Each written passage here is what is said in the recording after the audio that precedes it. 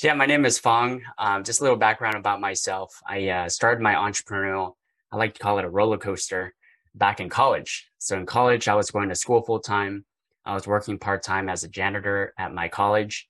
And then on top of that, I was running an exterior house painting business where we painted houses.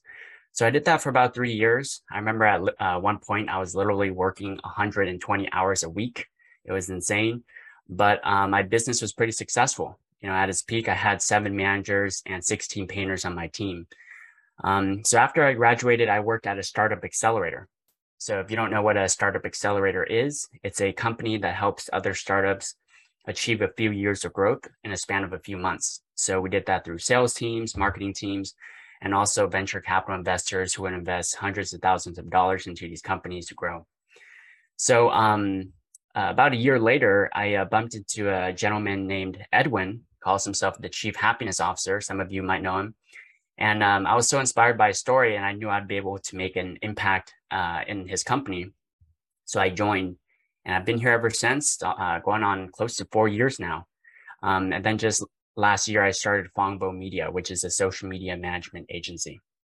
So today I'm going to be talking about the best place to market your business. So I want you to, this is a rhetorical question, but I want you to really think, where is the best place to market a business? Where's the best place to market a business? The best place to market a business is the place with the most attention. So imagine if someone came up to you and they're like, hey, I want you to market your business. The first thing you're going to ask them is where, right? Where should I market my business? And they say, in a cave in the middle of a desert. Well, the first thing you're going to be thinking about is no thanks, okay? Because there's nobody there. There's nobody in the cave, right? Unless you're talking about cavemen, but that was a very long time ago. Maybe that would have been a great time to market, but there's nobody there now. So the same thing is true with newspaper. Back then, I know some of you, it's been such a long time ago. Some of you might not know what that is. There used to be this piece of paper that they would mail to you with words on it, and everybody used to read it every morning. Some of you might remember newspaper.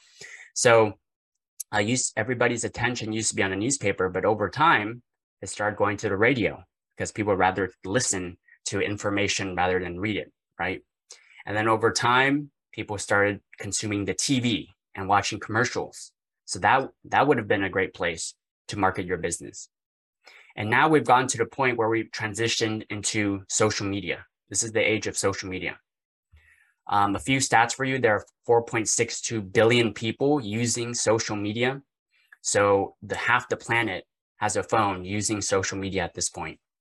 The average time spent on social media is 2 hours and 27 minutes a day on social media.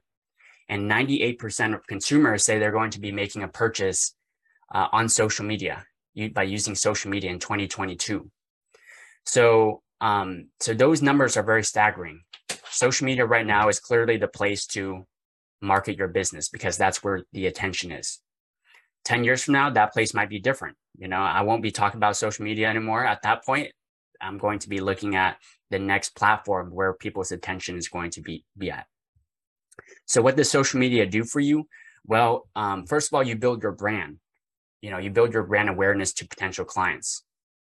We've all heard the saying that in order for people to do business with you, they have to like and trust you, right? But before that, they have to know that you even exist.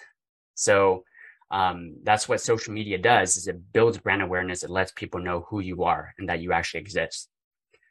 The second thing it does is it builds trust with potential clients that are researching you. Nowadays, people are going on Google before they're making a purchase, right? They want to read the reviews. They want to check out your business. And you want to make sure that your social media page is active because that really helps them make a decision into buying your product or service. It also reminds your previous clients that you still exist. Sometimes people get caught up in the day-to-day life and they forget about you. But by posting on social media, you remind them that you still exist. And if they need your product and service again, they'll make a purchase. And last but not least, it'll make you stand out from all your competitors. So what happens if you don't post on social media? So I want you to think about it really, really hard. What happens if you don't post on social media? So imagine if someone is looking to make a purchase and they're doing research into a company, right? You have business A, they're doing research into business A, and then business B.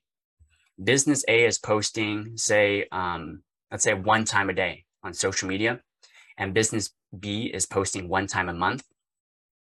So in other words, business A is posting 30 times a month, and business B is posting 1 time a month. Who are you going to remember more?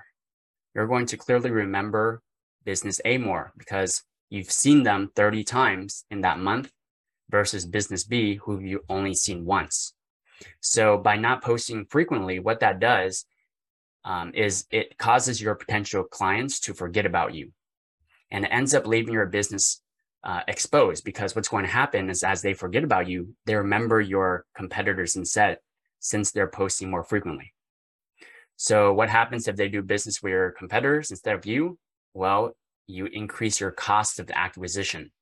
So in other words, it'll cost you more in marketing to acquire a new client, because the cost of acquiring a new client from a competitor is very, very high. So ultimately, you'll be losing market share if you're not posting frequently. That's what it comes down to. Is someone else is going to eat your lunch because they're posting more frequently, because people are remembering the competitor more.